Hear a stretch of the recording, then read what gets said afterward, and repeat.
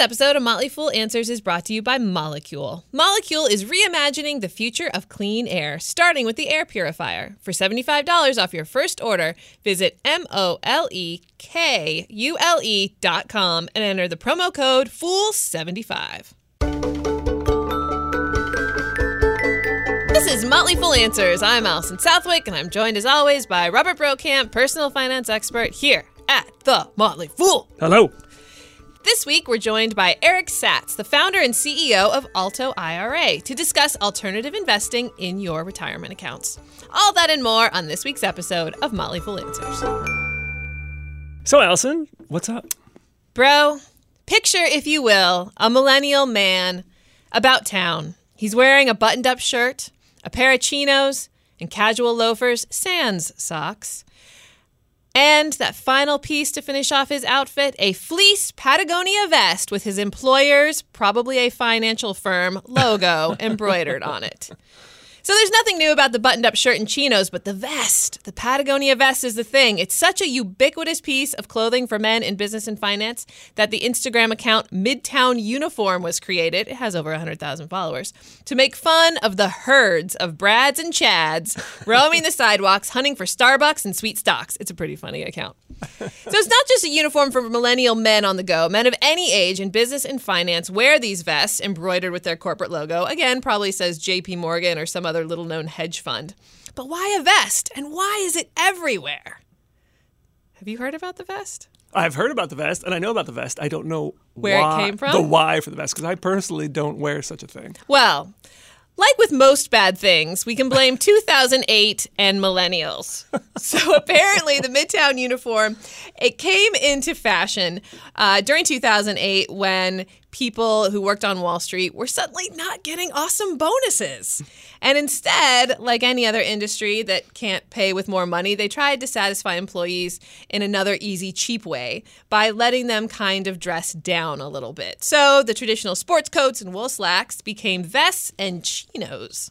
And thus the cult of the Patagonia vest was born. But gasp! Oh no, bad news for bros everywhere. This last week, Wall Street Journal reported that, and this was the headline, Patagonia triggers a market panic over new rules over its power vests.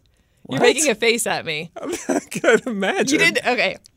So what happened is Patagonia, a company that is known for its environmental responsibility, announced that it won't let companies custom brand their vests, basically embroider their logos on and buy tons of them for their employees, unless the firm is mission-driven and prioritizes the planet. Oh. So the Wall Street Journal reports that Patagonia's new rule surfaced when financial communications firm Vested placed an order for vests with the name of a private equity firm, which was a vested client. The request was denied, which caught Vested by surprise, and then they complained about it on Twitter. So yes, a company named Vested was denied vests. One certified Patagonia seller said the decision was not meant to leave any bros out in the cold. However, being a mission-driven organization that's nice to the environment means that oil companies, mine operators, and other outfits deemed ecologically damaging are going to have to find another way to stay warm in iffy spring weather. So obviously the B2B business for Patagonia is probably not huge. But does a purpose-driven decision impact your business? So I thought I would look back on a recent one. Well, actually, not so recent one. This one has enough time to play out. Let's look back at the purpose-led decision that received a ton of criticism in 2014 when CVS decided to stop selling tobacco products. Oh. Do you know how it all shook out? I don't know. Well, guess what? I'm going to tell you. Oh, I can't wait. So at the time, tobacco products accounted for $2 billion in sales at CVS. It's out of $139 billion, but still, I mean, that's a decent chunk of change. So they banned tobacco, and what happened? Well, a lot for the greater good. Ad Age reported that CVS found that 40% more influencers saw it as a leader in helping to improve overall health. In 2015, after they basically made the ban. The company was listed as one of the most innovative and admired in various publications. And more than 500,000 people visited CVS's smoking cessation hub, which I guess was like a website. And 26,000 smokers sought advice from its pharmacy on quitting. In addition, cigarette sales dropped by 1%, or 95 million packs, in 13 states in the 8 months after the tobacco. They took tobacco off the shelves. And that was only in the states where CVS had a large amount of the market share. So what about the Sweet Sweet Benjamins for CVS? What was the impact there? While prescription sales continued to rise, general merchandise sales tumbled 8% on a same-store basis after the ban. But the stock actually rose from 2014, peaking in mid-2015. But it's been on the decline ever since. And that's probably Amazon's fault? I mean, if you can't blame 2008 or millennials, then you have to blame Amazon, right? Yes, I think so. So CVS is kind of a muddy example, considering that a lot of factors impact a company's growth. But then again, the general research on whether being purpose-driven and making purpose-driven decisions has a positive or negative impact on your business, all of the research there is sort of muddy. I mean, we know that being purpose-driven has a few benefits. If your employees find the purpose motivating, they're going to work harder. Yep. And if your customers find that purpose motivating, they're going to shop harder, I guess you could say. And probably be willing to pay a little bit more. Yeah. And so those are good things, of course. But there are a ton of factors, not least of all how their return on invested capital looks. That's apparently a very big deal. So, of course, that's going to hit your bottom line and long-term success. I talked to John Rotanti here at The Fool. Yep. And he is heading up a new part of Fool.com to focus on ESG investing, which, of course, stands for environmental, social, and governance. And so I asked him to send me some research on whether being a purpose-driven company is positive for your bottom line. And so he gave me a ton of research, including a 2015 Harvard Business School study that found that it was of more than 2,300 firms. And they found that companies that commit to and invest in strategic sustainability efforts have higher risk-adjusted stock performance, sales growth, and margins, and that these sustainability activities drive business value. But there are also studies out there that say being purpose-driven really doesn't have that much of an impact on your financials, neither positive nor negative. So George Serafeim, he's a professor at Harvard Business School. He covers ESG investing a lot. And he said, even if you do not believe that ESG factors will improve your performance, I don't see any recent evidence that integrating material information about ESG will hurt performance. So, Patagonia, go ahead and decide which bros are worthy enough to don your vest. But more importantly, keep making great investments in the business to create the must-have gear for, I'm so bad at dad jokes, for the most purpose-driven, businessy people who business in the future. And that, bro, is not a conclusive what's up, but that's kind of what's up. I will say that Vanguard just announced that they are going to launch an ESG fund this year. And Vanguard is not known as a company to just jump on a trend willy-nilly. So I think it's very encouraging for the prospects of ESG investments that they're going to launch a fund. Do you invest that way at all? I don't, but John and Alice Lomax is also here. They're very active in it. We talk a lot about it on Slack. And every time I read it, I think, like, oh, man, I should be doing more of that. Be more deliberate in your investing and invest in the world you want to live in kind of thing. Right. There you go. This episode of Motley Fool Answers is brought to you by Molekule. Molekule is reimagining the future of clean air, starting with the air purifier. Molekule has introduced a breakthrough science that is finally capable of destroying air pollutants at a molecular level. Outdated HEPA filters collect larger pollutants, but smaller things like mold, viruses, bacteria, and volatile organic chemicals slip right through. You don't want to be breathing that, bro. Absolutely not. All which are a big deal to allergy and asthma sufferers. Molekule uses breakthrough science to break down these pollutants at a molecular level. The technology has been verified by science, but most importantly, it's been tested by real people, including many allergy sufferers here at The Fool, because we all suffer from allergies here in Virginia, especially 9 months out of the year. Yeah. The Molekule is not only effective, it also looks really cool. Pretty much every person who's borrowed the Office Molekule has ended up being like, yeah, I just bought one. Yeah. So it's very popular. If you suffer from asthma and allergies, check it out. For $75 off your first order, visit molekule.com and enter the promo code FOOL75. That's molekule.com and promo code FOOL75.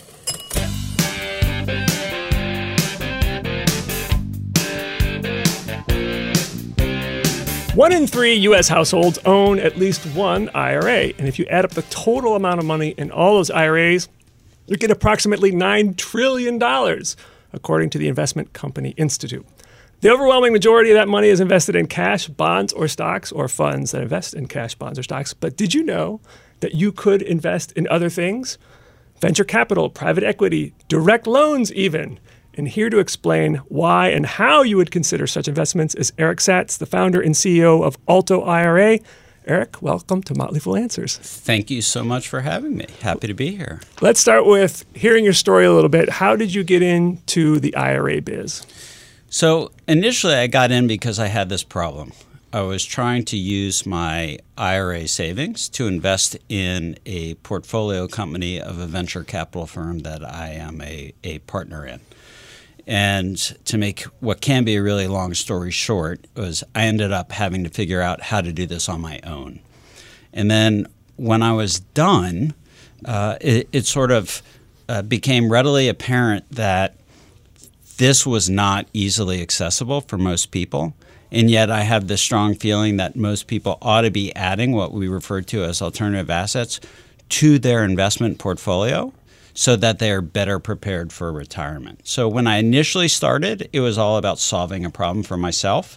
But now that I'm a few years into it, it's more about addressing the retirement problem that the American people face. I think a lot of people would be surprised to hear that they can invest in real estate and venture capital in their IRA. So, but there actually aren't that many rules. The types of things that the IRA says you can't invest in, there's a pretty short list. It's collectibles, antiques, most but not all types of coins, most but not all types of options. But otherwise, you actually have a lot of freedom. And I think part of the reason that people don't know about it is because the typical big name IRA providers don't allow you to do these things, the Vanguards and Fidelities of the world.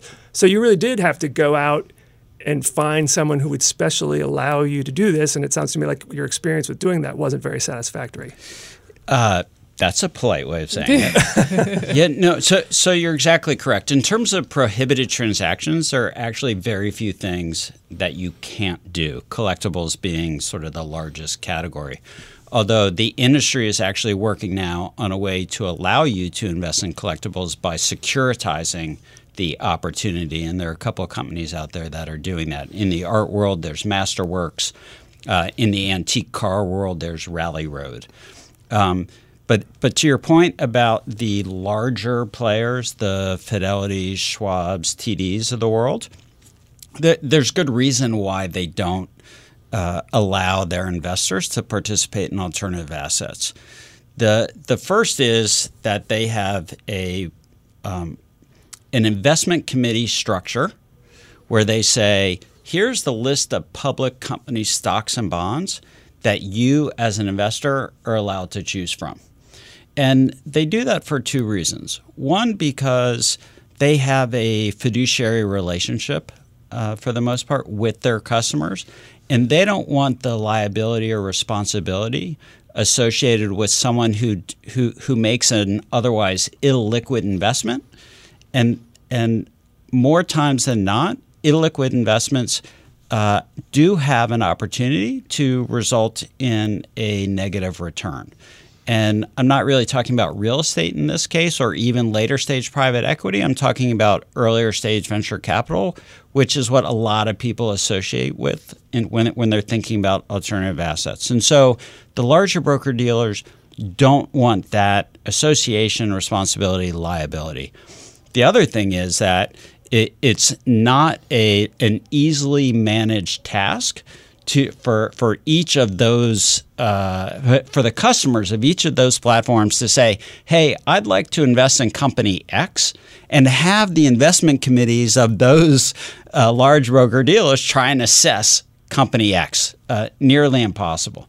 And so what historically has been referred to as the self-directed IRA industry really was created back in the mid-'70s when ERISA was created.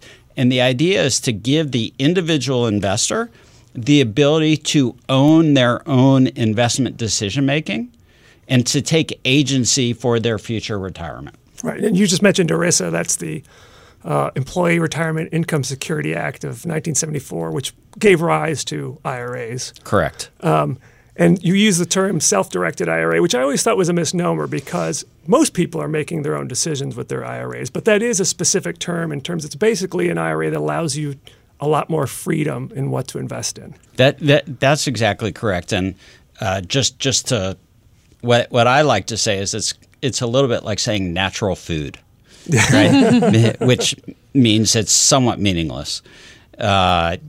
You can have in fact, most of us have self-directed accounts at Fidelity Schwab TD, and I'm not picking on these companies. I actually think they do almost everything incredibly well. But what that means when you have this type of account, IRA account, at one of these broker-dealers, it just means you get to pick from the list that they tell you get to pick from. And so that's why we actually refer to what Alto IRA is doing as the alternative IRA, meaning you are given the power and agency to invest in alternative assets, otherwise known as non-publicly traded stocks, bonds, securities. All right, so let's talk a little bit about why you would bother doing that. Why do you think that people should consider putting at least a portion of their portfolio in these types of assets? So you just nailed it, by the way, with a portion. Okay, we're not in any way suggesting that anybody should go out and bet the ranch. As with any sort of investment approach, we believe in a diversified portfolio approach, and we believe that the percentage of your total portfolio that you allocate to alternative assets should also be diversified. In 2015, the National Institute of Retirement did a study or survey, the result of which was that 86% of Americans think that we have a retirement crisis coming. In addition, it found that on a projected basis that by 2050, if nothing changes, assuming status quo, that we will have roughly 25 million retirees either in poverty or near poverty.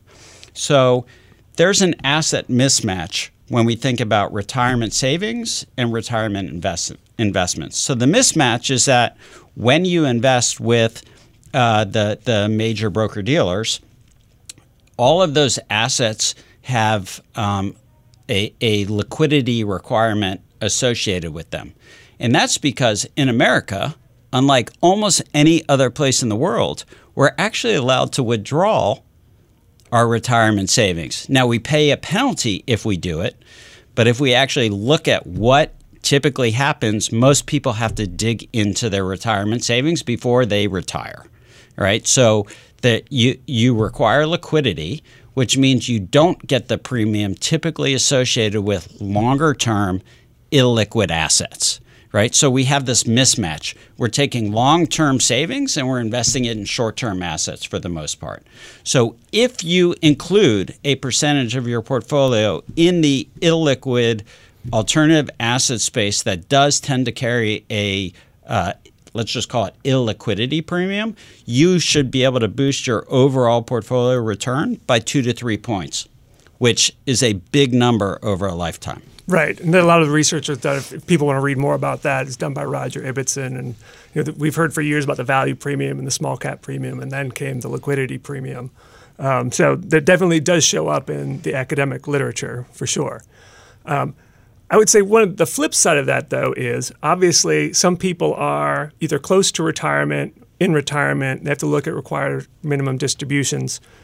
Are some of these options that are available more liquid than others that people who are closer to retirement should consider?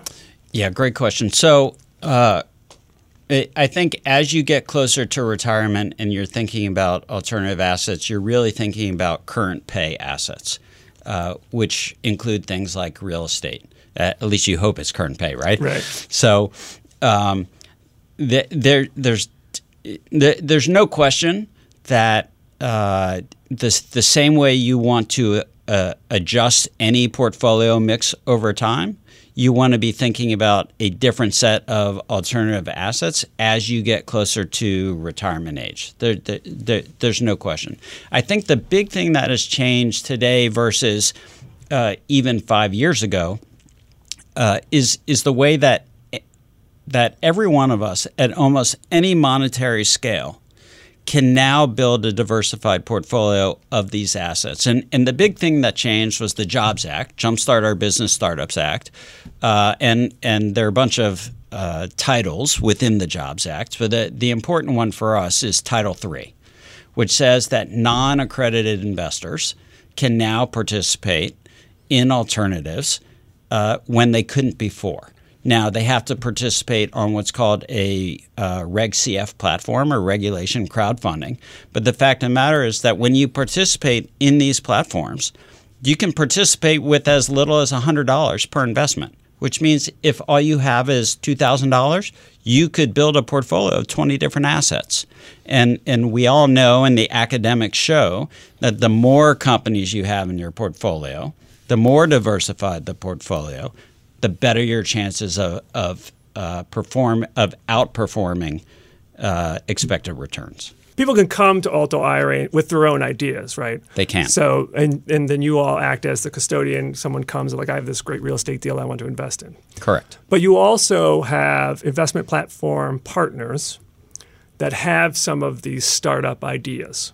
That's right. Right. So we made a couple of big changes to the industry based on initially my own experience, but then as we added to the team and as we talked to more investors in the marketplace, just understanding where we could continue to add value. So the first thing was that in the traditional workflow process, the investor was asked to do all the work, all the heavy lifting. So in my case, and by the way, it took me about 6 weeks to execute my first transaction. And I've been making investments for 20 some odd years. 6 weeks is way too long. And the company never would have waited for me to be able to fund my investment if it hadn't been for the fact that I was actually on the board of the company. And so the first thing we did was we said, you know what? It's not enough to have a relationship with the investor. We need to have a relationship both with the investor and what we call the issuer. The issuer is the company that's receiving the money, okay, or the company that's either selling the security or borrowing money. And in some cases, an issuer can be an individual, by the way. So we said, you know what, we're going to ask people for the information that they're most likely to have: name, date of birth, address, social security number, and we're going to ask the issuer for all the other information, something called a corporate EIN, which is the employee identification number, which most people have never heard of. It's the corporate version of a social security number. We're going to ask them for their bank account information so we know where to send the money. We're going to ask them for their offering documents, which they have. If you ask someone being an investor to go get the company's bylaws or certificate of incorporation, it's like, what? Why do I need that? And, it's a really good question. And so we said, you know what, we're going to ask the issuer for this. And so we built this two-sided platform, which allows us to not only streamline the process, it allows us to serve as the central communication hub and workflow hub for both the investor and the issuer, so we can make a transaction happen very quickly and with sort of little heartache on either party's part. So that was really the first thing. The second thing was we took what was otherwise a people and paper burden process, and we said we can do this with technology and we can do it in a scalable fashion. So if you think about what TurboTax did for people who wanted to self-file, right? I no longer had to read the tax code. I didn't have to find a CPA. I didn't have to go to somebody else to help me figure out how to do my taxes. All I had to do was, it used to be you had to buy the software. Now all you do today is log in, pay your $99, right? You follow the questions, you provide the answers, and poof, your taxes are done. And that's what we wanted to do for alternative IRA investing, and hopefully we're there. Talk a little bit about the costs involved, because certainly when I first started writing about self-directed IRAs, and this is 10, 15 years ago, the costs were much higher than if you just open an account with whatever TD Ameritrade and pay your $10 per commission. When we started Alto, I found that there were three fundamental issues or problems. The first was an existing education or knowledge gap, meaning most people, and we talked about this at the beginning, most people don't know you can use the retirement savings to invest in alternative assets. That was number one. Number two was deal complexity. If you've never done this type of investing before, good luck trying to figure it out on your own, where you're expected to do all the work within the sort of confines of a traditional self-directed IRA custodian. The third was cost.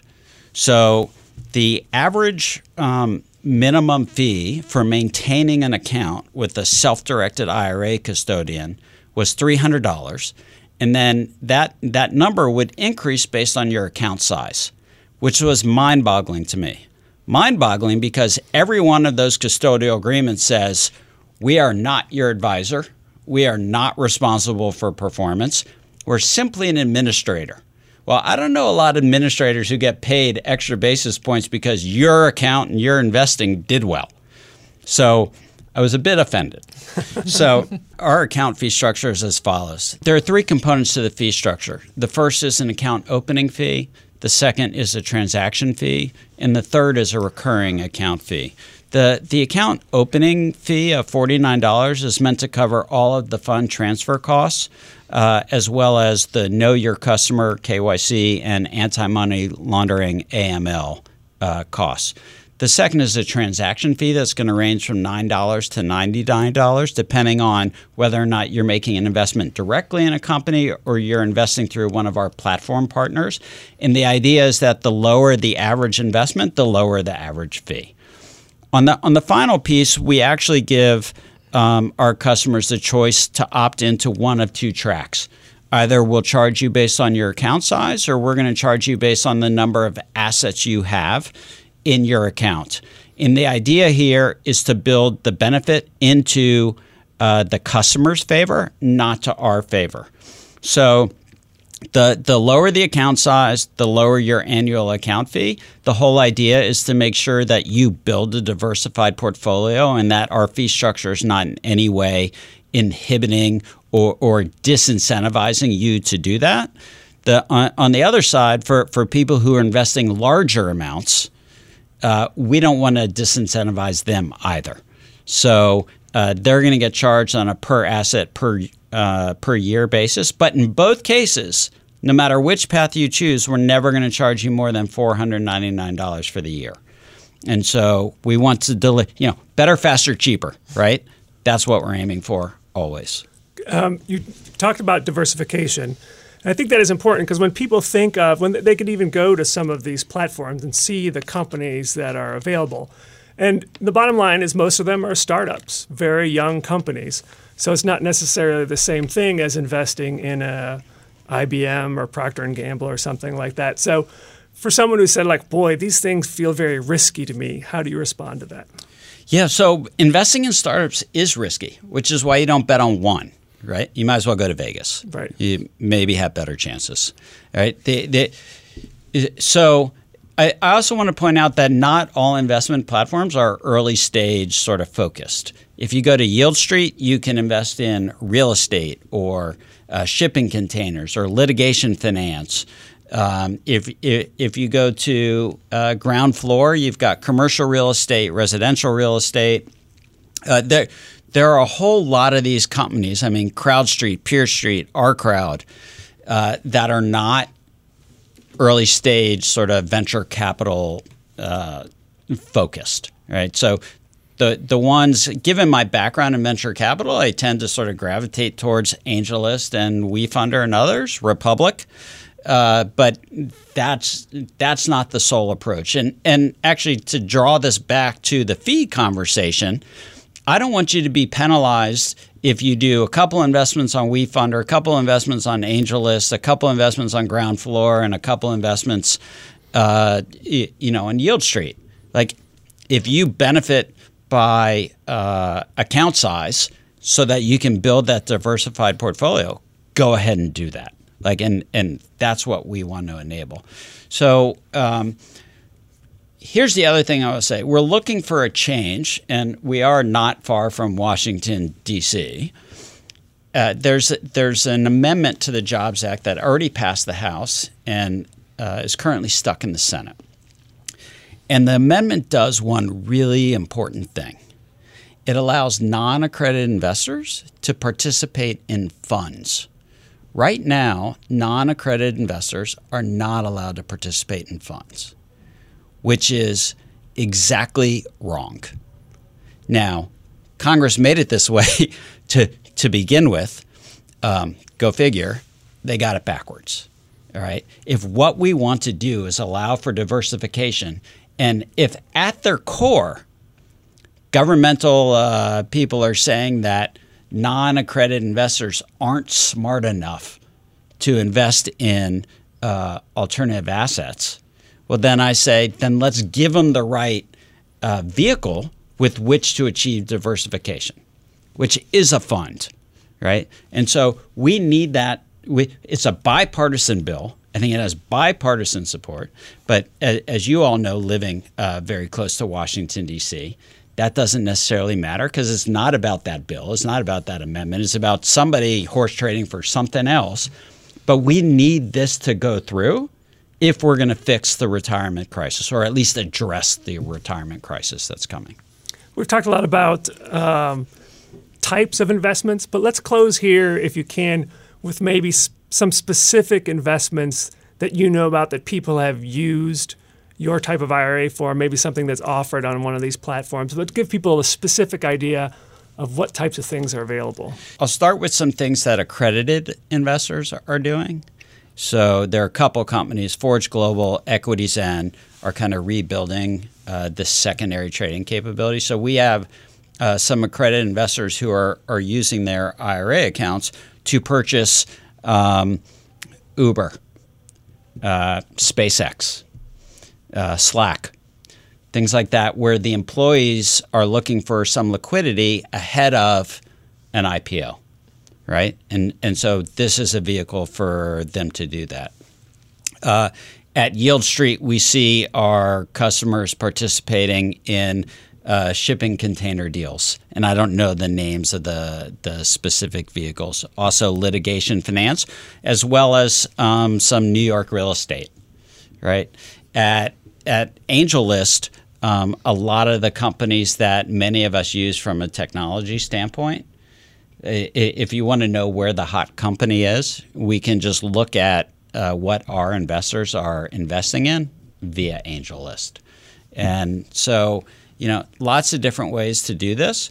And the other thing I would say is when you have a friend who you believe in, and you have a good sense for the problem they are attacking with their business, I'm not sure, if you have those two metrics, we like to say bet on the jockey, not on the horse.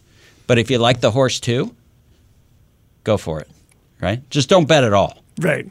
Well, Eric, this is fascinating. I think a lot of people will have learned a lot here today.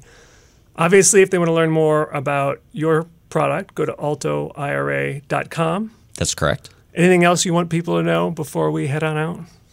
I'm just excited to be here, and I appreciate you both having me. All right. Oh, thanks. Thanks for making the trip.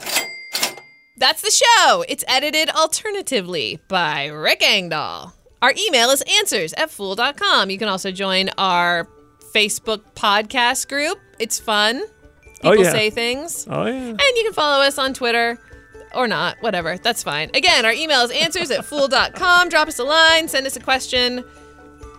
Yay. For Robert Brokamp, I'm Allison Southwick. Stay foolish, everybody.